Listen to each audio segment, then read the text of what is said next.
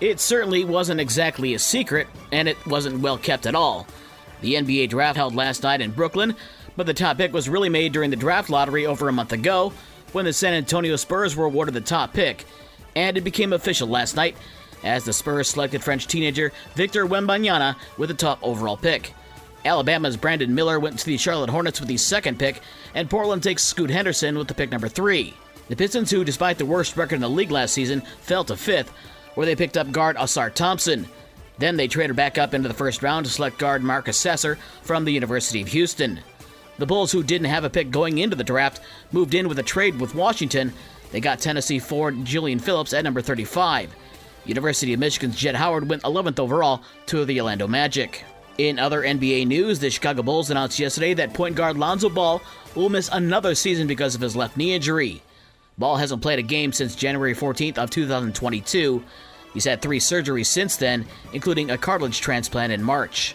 To Major League Baseball, the Tigers, White Sox, and the Cubs all have the day off. The Cubs arrived in London yesterday in preparation for their 2-game series against the St. Louis Cardinals on Saturday and Sunday. The Tigers are home tonight to face the Minnesota Twins.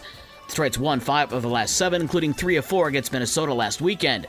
First pitch from Comerica Park tonight is at 6:40, a 6:15 pregame show on News Talk Sports 94.9 WSJM. And it's the Battle of Hosiery on the south side, as the White Sox host the Red Sox at 8:10. WNBA last night, it was Washington over Chicago 80-59. Elena Delle Donne had 18 points for the Mystics, who've won all 3 games against Chicago this season. Alana Smith had 13 to lead Chicago, who have now lost 5 straight. In Seattle, Kelsey Mitchell had 7 3-pointers and finished with a season-high 25 points as Indiana beat Seattle 80-68. The NHL making a shocking announcement yesterday that the league would be banning teams from wearing themed jerseys during warm-ups next season, including pride jerseys. Commissioner Gary Bettman and the Board of Governors said the distraction caused by a handful of players refusing to wear Pride Night jerseys was undermining the team's efforts. Midwest League Baseball from Thursday, Great Lakes over West Michigan 9-4, South Bend over Fort Wayne 5-1, and it was Lansing over Wisconsin 4-3. For the rest of the scores from last night and the schedules for today's games, visit the podcast page on this station's website.